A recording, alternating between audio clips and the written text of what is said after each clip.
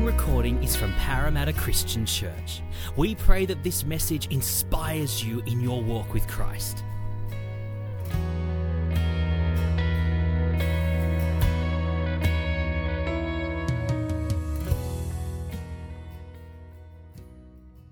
Well, it's a great privilege and really exciting that we get to begin our journey in Acts. We're calling this series Unstoppable on Pentecost Sunday. Now, as Pentecostals, this is a big high feast day for us in remembering God's great outpouring of His Spirit that we will come to next week in Acts chapter 2. But this is just such an exciting moment for us in thinking about how God transformed this group of disciples that we meet in the Gospels who just are messed up, who are timid, who are afraid, who are confused, who are just trying to figure this whole Jesus movement thing happening, who are still trying to figure out, did they really see and experience that Jesus was alive, and just trying to wrestle with all these things, to this incredibly powerful small group of people that become this unstoppable force that take the gospel from Jerusalem to the ends of the earth. What a remarkable and wonderful journey that we're on. And so we're going to be looking at the first 8 chapters of the book of Acts. And on that, I want to encourage you, come having pre-read the chapters. We'll be mostly following a chapter at a time. I also encourage you to have a look at the Bible Project overview on the first 12 chapters of Acts. You can find that by Googling it on YouTube. We put a link in the PCC Facebook group. You can find it there as well. Just a really helpful way to get some of the background information about the book of Acts. And so that way, we don't have to spend a lot of time covering some of that background information. And also, you'll notice when you're reading through Acts that some of the chapters are really, really long. So we won't have, again, the opportunity to read them in the service in its entirety. So having come pre-read will help you kind of get the most out of what we're talking about and looking at. So this morning, just want to make a couple of comments by way of introduction to the book of Acts as a whole, before we look specifically at chapter 1. Acts is a tricky book to read and for us to apply and understand today. Mainly because it's part of a 2-volume work written by Luke, and it's separated by John in the middle. Like, I think if it went Matthew, Mark, John, Luke, Acts, it would kind of get a better flow of it. But John kind of gets stuck in. So that's one problem. The second thing is that it's narrative.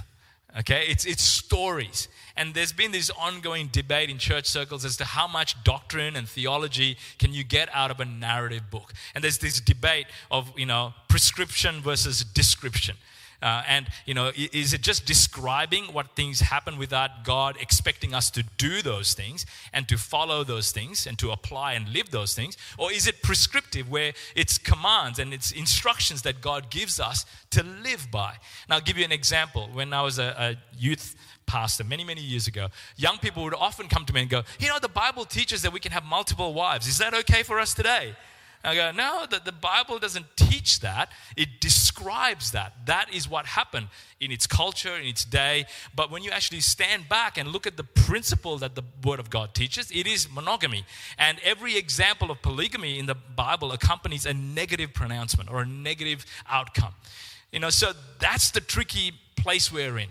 And when we come to the book of Acts, there's been so much debate as to, how many things from Acts can we take as theology, can we take as doctrine, can we apply in the life of the church today? So I'll give you some examples. Pretty much every denomination has derived their theology of baptism from the book of Acts. All right, so if you want infant baptism, you go to the passage where the Philippian jailer and his whole household were baptized. And so people use that argument to say, well, we can baptize children. You want believers' baptism with the Baptists and Pentecostals, then, you go to the story of Philip with the Ethiopian eunuch, where they went down into the water and, they baptized, and he came, he'd heard the gospel, he'd repented, responded, and it's adult baptism, both from the book of Acts. Many forms of church government, thinking about how should leadership work within the life of the church.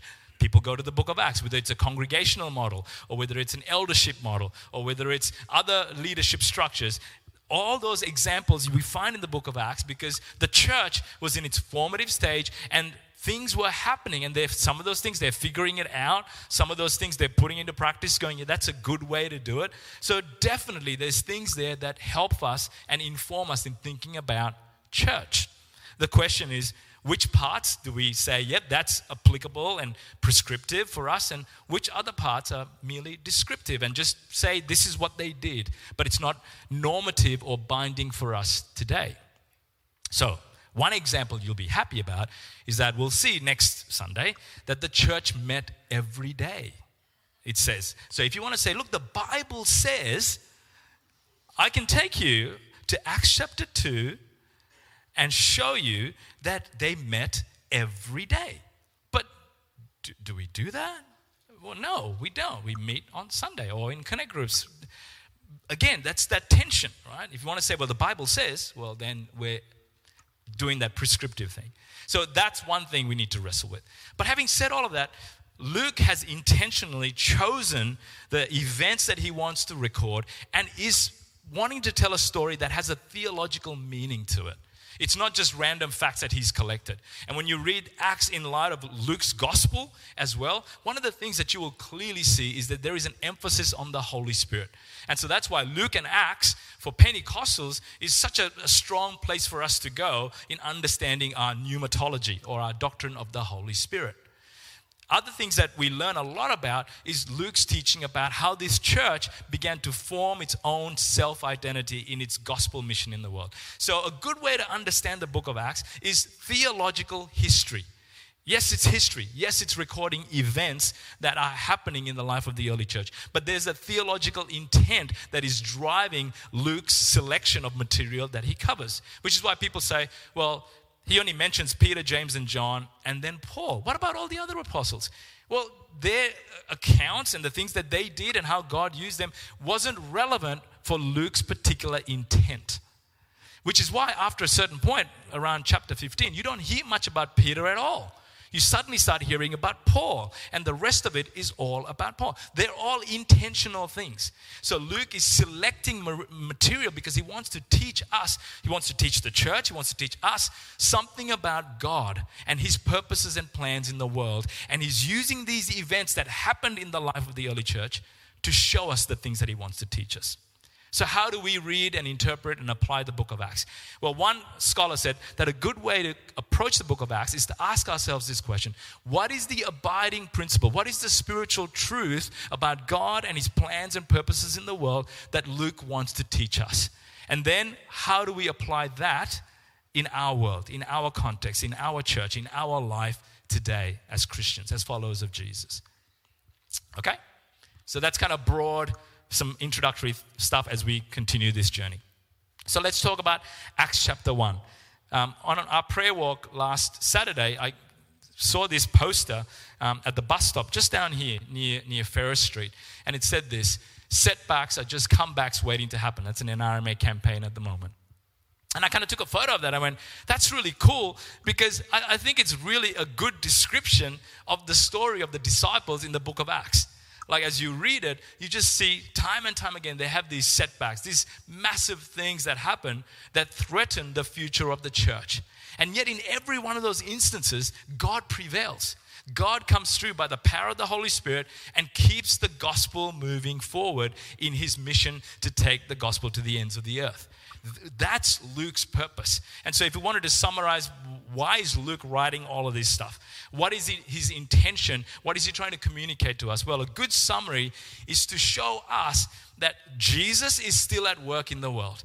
Through Spirit-empowered followers of Jesus, Jesus is still teaching and working and doing stuff to advance the purpose of God on planet Earth. That's really what Luke wants to show. And he's wanting to say that in spite of satanic opposition, in spite of the threat of church splits, in spite of persecution and religious opposition, in spite of powerful political rulers trying to hold back and squash the gospel, God prevails. That the triune God, Father, Son, and Holy Spirit is at work to advance his kingdom on planet Earth. But what is he trying to achieve in us? What is his intention for us? Well, I think it is to encourage us. I think it's to reassure us, because in our Christian journey as a church collectively, we will hit roadblocks. We will experience setbacks. We will go through difficult things and hard seasons. And Luke's letter or Luke's account of the book of Acts is there to encourage us that we're on the right path. Even though sometimes it might not seem like it, and we might go, where is God in the mess of all that's going on? But he wants to encourage us that we're on the right path, that we need to keep going, keep trusting God, keep believing in the power of God at work in your life, in my life, in the life of his community, to accomplish God's purpose, to bring all things under the submission of the Lordship of Christ. To take this gospel from one community in Jerusalem to the ends of the earth, as we're already seeing it now. And in spite of persecution that's still ravaging many nations in the world, the gospel continues to go forward. And in our context, as we look at our culture and we think, wow, man, people are so far from God. People are so resistant to the gospel. People don't want to talk about Jesus. As Grace said in that video, you mentioned Jesus, it's like a swear word. They don't want to talk about Jesus. And you think, how are we going to evangelize? How is God going to bring people to himself? You know, and I was encouraged again this morning reading John chapter 6, where Jesus says, no one can come to me unless the Father draws them. God's still at work. And in spite of every setback and opposition and obstacle that the church, universal, and our church more locally, and you individually will face in your Christian experience, God is at work. And God will be at work. And by the power of his Spirit, he will advance his kingdom. That's good news. That's encouraging. That's reassuring for us when we face obstacles and challenges. So I want to share with you 4 things from Acts chapter 1 that characterize this early group of disciples as they're forming, as they're coming together, as they're trying to figure this thing out, that I trust will really encourage and bless us this morning. The first thing I see here in this passage is that they encountered the resurrected Jesus. And we're told in these first 11 verses that they spent 40 days hanging out with Jesus, spending time with him, immersing themselves in his presence. And in that time, Jesus gave them 4 things. The first thing he gave them is certainty. Luke tells us that Jesus gave them many convincing proofs that he was alive. Now, he doesn't tell us what they were. In the Gospels, we see that Jesus ate, he walked through doors, he allowed them to touch his hands, and whether he did more of that or other things, we don't know. But the point is that these disciples had no doubt that Jesus was alive. And I want to say to you that we also stand in that same certainty. Well, Christianity isn't some myth. It's not pie in the sky. It's not based on my opinion or the opinions of a whole bunch of people. It is based on certain historical, absolute truth statements that Jesus is alive. And that's what these disciples got when they spent time with Jesus. And that was going to be important for them, because you'll notice that that's what they preached over and over again. We are witnesses. We know for certain that Jesus is alive, and they were willing to die for it because they knew it was true. Absolutely. In a world, in a culture that doesn't believe in absolute truths and that says, well, all truth is relative and it's your opinion and my opinion, what feels, we can as Christians be certain that Jesus is alive. The second thing that Jesus gave them is understanding. Luke tells us that he spent time teaching them about the kingdom of God. He gave them understanding as to what this kingdom of God would look like. And we see, from the disciples' question in verse 6 that they still didn't understand the full nature of the kingdom of God. They say to Jesus, Lord, are you at this time going to restore the kingdom of Israel? So they're still thinking about the kingdom of God as being a national thing that involved Israel. They still think it's a political thing, because that's why they say about restoring the kingdom to Israel. And they still think about the kingdom as something that was going to happen now, immediately. That Jesus was going to somehow come as the conquering Messiah and overthrow Rome. And Jesus has to go, whoa. You still don't get it. And so Jesus has to teach them and give them an understanding about what the kingdom of God really is. And sometimes in the West, we can think about the kingdom of God that way. When we get discouraged that, we've lost a Christian prime minister now, and we've had a change of government, we can kind of go, well, what does that mean for us? Well, the kingdom of God is not political. It's the rule and the reign of God's kingdom in people's hearts. It's a spiritual kingdom, and it has inaugurated in Christ now and will be consummated when Jesus comes back. So we don't need to be discouraged, but we need to have a right understanding of what the kingdom of God is. And Jesus gave them that. The third thing Jesus gives them is encouragement. Because Jesus said, don't bother about the times. That's for God to know. But you will receive power when the Holy Spirit comes on you. And you will be my witnesses, he says in verse 8. And earlier on, Jesus says, John baptized with water in verse 5. But in a few days, you will be baptized with the Holy Spirit. Baptized. Now that's a word that will come up with at different times in the book of Acts. And it just means to immerse or to dip something. And metaphorically or symbolically in the book of Acts, it's used to represent a subjective experience of being immersed in the fullness of God in the Holy Spirit. That's what it means. Interestingly, a few other times, Luke will use this idea that the Holy Spirit came on people, which is another way of saying they were baptized, they were immersed in the presence of God, in the fullness of God, in the power of God. And Jesus is encouraging them as he's about to send them out, and that's the last thing that Jesus gave them, this commissioning, this idea of mission, this idea of sending out, that they are going to be witnesses, that he's encouraging them that they don't have to do this in their own strength. In fact, that they can't do it in their own strength. That the Holy Spirit is not an optional extra for Christians. It's not like you can say, I choose that privilege package. That's not how Jesus is talking about here. He's talking about the Holy Spirit as that it's an essential imperative if we are to live the life of faith that Jesus came to inaugurate. It's the one reality. And he's encouraging them that, and this might be scary for us, that truth alone, doctrine alone, correct Bible teaching alone is not enough. Jesus says we need the power of the Holy Spirit, which is why Jesus gave them both. He gave them understanding of the kingdom. He taught them, and he said, I'm going to give you what the Father has been, the promise of the Holy Spirit is going to come on you in power, and then you will be my witnesses. It's both. And so Jesus says you are going to begin in your own hometown, in your neighborhood, with your friends, your family, those you know, but it's going to extend well beyond that. And it is going to be in the power of the Holy Spirit. That's the first characteristic. The second characteristic of this early church is that they were in unity. They were in unity. Luke tells us in verses 12 onwards that this group of people that met, about 120, there were apostles there, and he lists all 11 of them. He tells us that there were women there. There were men, obviously. There were ordinary people, because other than the 11, there was a whole bunch of other people that weren't apostles. He tells us that Jesus' mother was there. He tells us that Jesus' brothers were there, which Catholics really don't like that verse. But here's the thing. In the Gospels, what do we see with these disciples? They're always clamoring for power. Who's the greatest? Who's the number one? Who's the kingpin? Who's the most important? We don't see any of that here. Even though Peter steps up. As we looked about a few weeks ago, how Jesus said, on you, Peter, will the rock that I'm going to build my church. Peter fulfills that and steps into the leadership. We don't see James and John going, whoa, whoa, whoa, whoa, who made you the boss? We don't see any of that.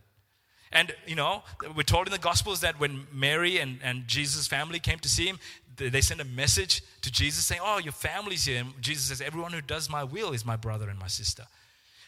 We don't see Mary saying, hold on a second, I am the mother of the Savior of the world. Or Jesus' brothers going, whoa, whoa, whoa, hey, he's my homeboy, he's my brother. We see none of that. We see a group of people who were just united together.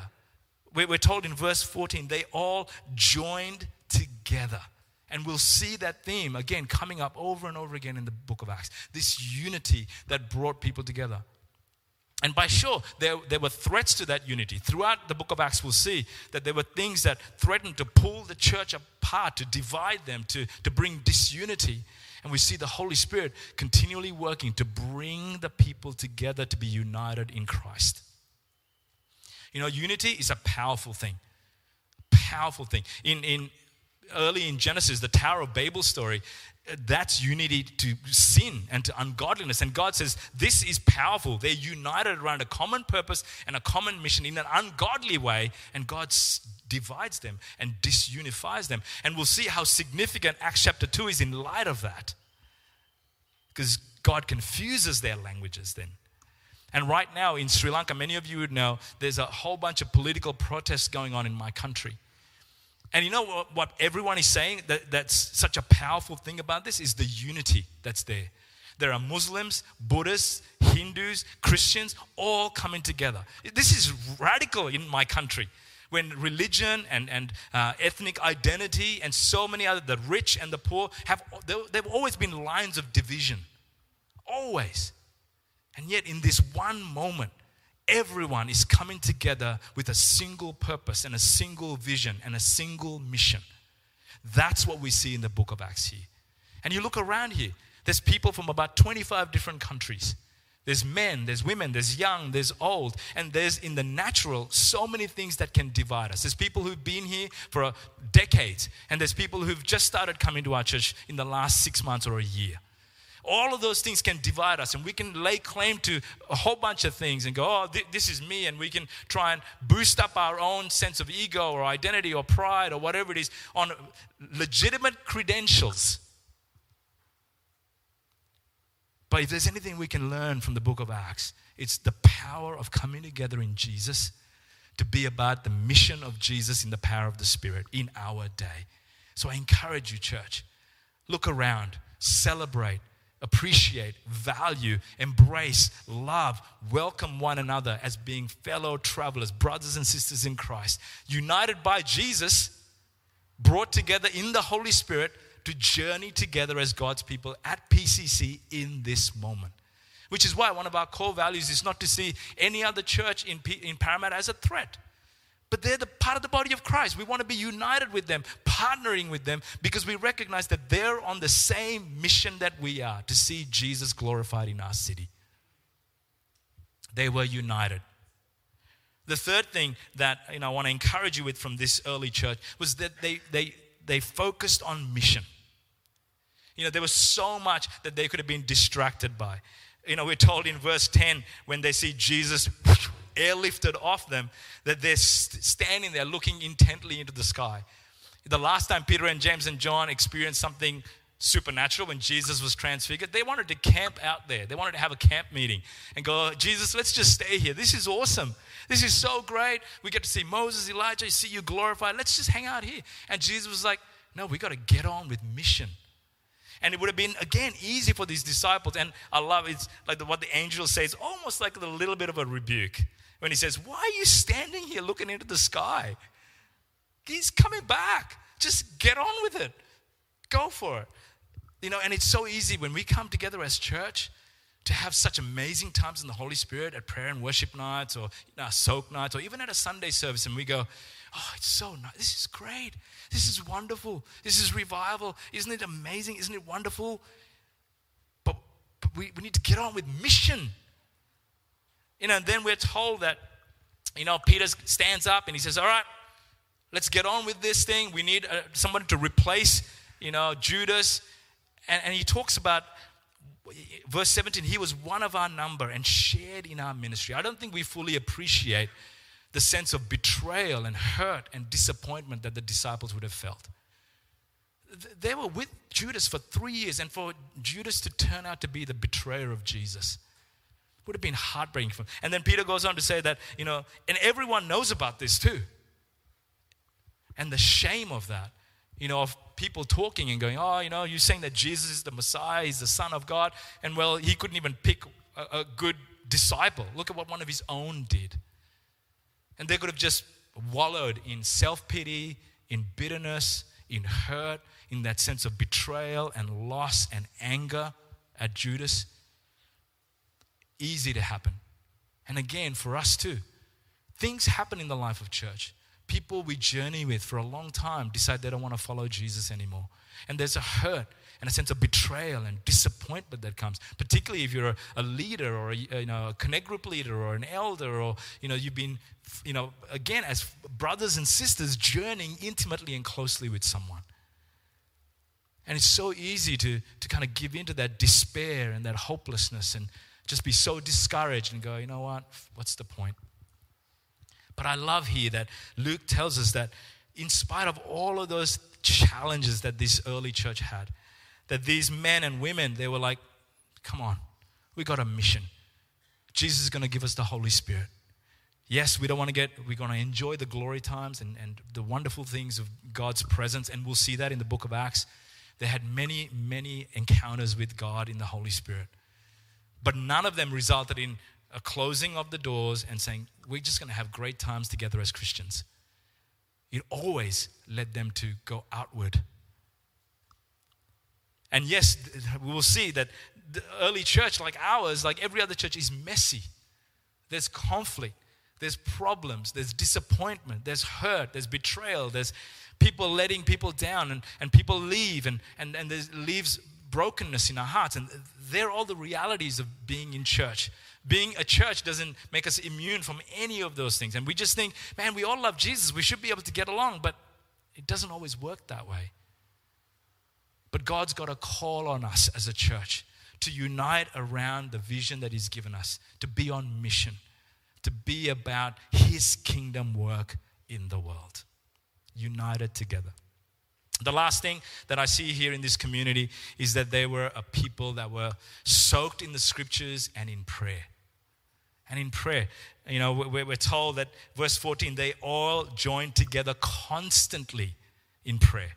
Constantly in prayer. They were a praying church. And we see in those verses that Peter is recounting scripture to them and saying, you know, yes, Judas, it was a betrayal and a disappointment, there's shame, but it was part of God's plan. And we know that because of what the scriptures teach us. And they were going back to the word to encourage themselves. They're going back to the word to receive instruction about what we do next. Where do we go next? And they're praying about God's appointment. They're praying and they're relying on the word of God and the power of God in prayer. And they were soaked in it. And we'll see that over and over again. They come together and they're praying constantly and continually, seeking God for His work in the world. And often when they're doing that, the Holy Spirit comes in power, empowering them, equipping them. And yes, they're experiencing the subjective presence and power of God in their life in fullness. But they're empowered to be declaring and doing the works of Jesus. That's what Luke says in verse 1. I wrote to you about all the things that Jesus began to do and to teach, which means now I'm going to write to you about all the things that Jesus continued to do and declare through His Spirit-empowered people. They were a praying church. You know, a guy called Orr, it's a weird name, he is a student of revivals. And this is what he said. No great spiritual awakening has begun anywhere in the world apart from united prayer. That's profound. No spiritual awakening, no revival that he studied many of them. He looked at the patterns and he looked at kind of what kind of caused revival. How did revival come? Now, we can't control revival. That's sovereign in God's plan and purpose. And God brings it about according to His good pleasure. And we see that happening in the book of Acts. And we trust God. But what he's saying is the inverse is true. That there's a connection between prayer and revival. And no revival has come without prior prayer.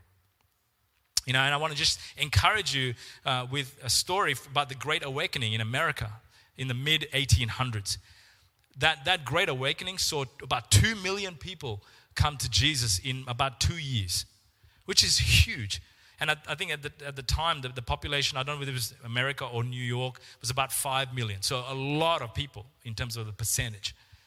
But that awakening, that revival, renewal, whatever you want to call it, was begun by one man. Really.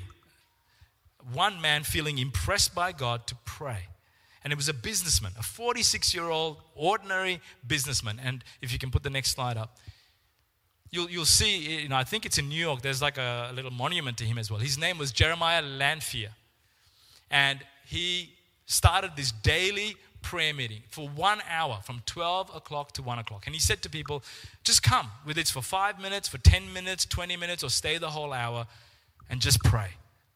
Just pray. Pray for New York. Pray for our city. And when it started on the first day, he was there by himself. For the first half an hour, he was praying by himself. And then the story goes that in the next few minutes, there were 1 or 2 people that came and joined him in prayer.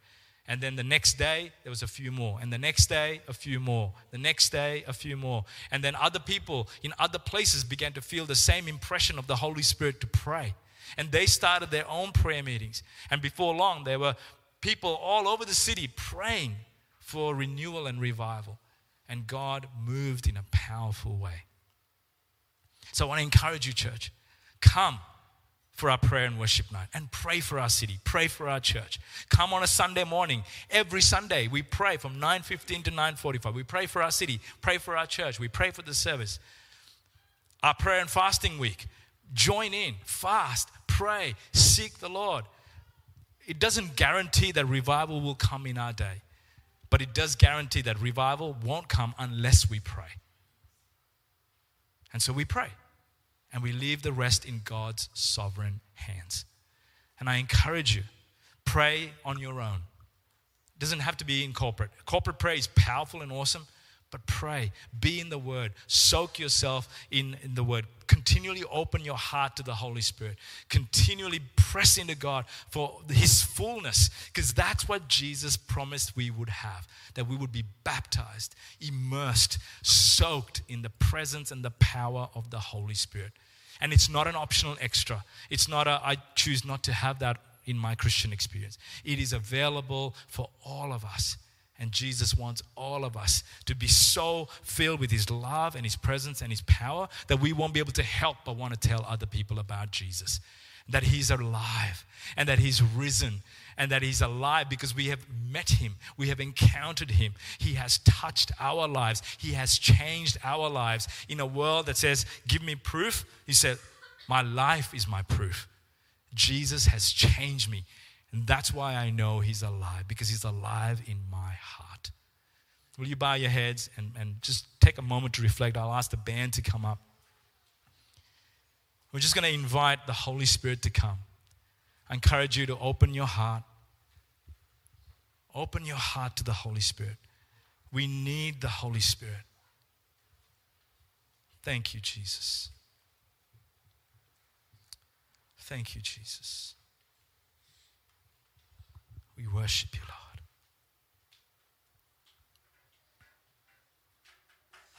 Thank you, Jesus.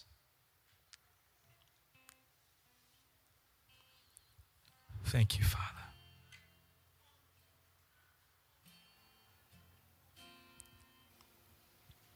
Worship you, Jesus. Father, we just invite you to come. I know you're here, Lord, but we say those things that, Lord, we're intentionally focusing on your presence. And so I pray, Lord, that you will come afresh and in a very real and tangible way in this moment. Lord, we want to encounter Jesus. Lord, we want to put aside our differences and be united around Jesus. Oh God, we want to be about your mission, to not lose sight of that, to not lose focus in spite of the many things that threaten to distract us.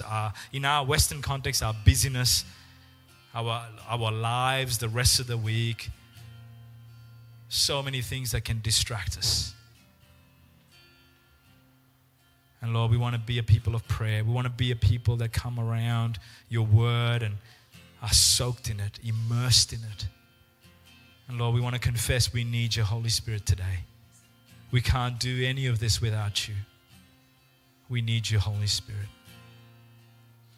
You know, this morning I really felt to just pray for each of us. I want you to stand and we're going to worship together. And I encourage you, let's get hungry, church, for the Holy Spirit. You know, let's really press into God. And we're going to worship. We're going to spend some time just worshiping, a few minutes just worshiping. And I'd love for our Connect group leaders, our elders, to just walk around like we've done a few other times and just to pray for you right where you are. Because, you know, I was thinking I'd like to pray for every single one of you, and it's a bit hard to get you all to come to the front. So we're just going to come to you wherever you are.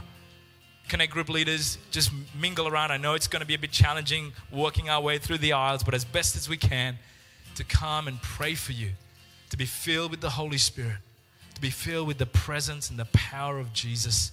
That's what we want, church. Is that what you want? Yeah, come on, let's begin to worship.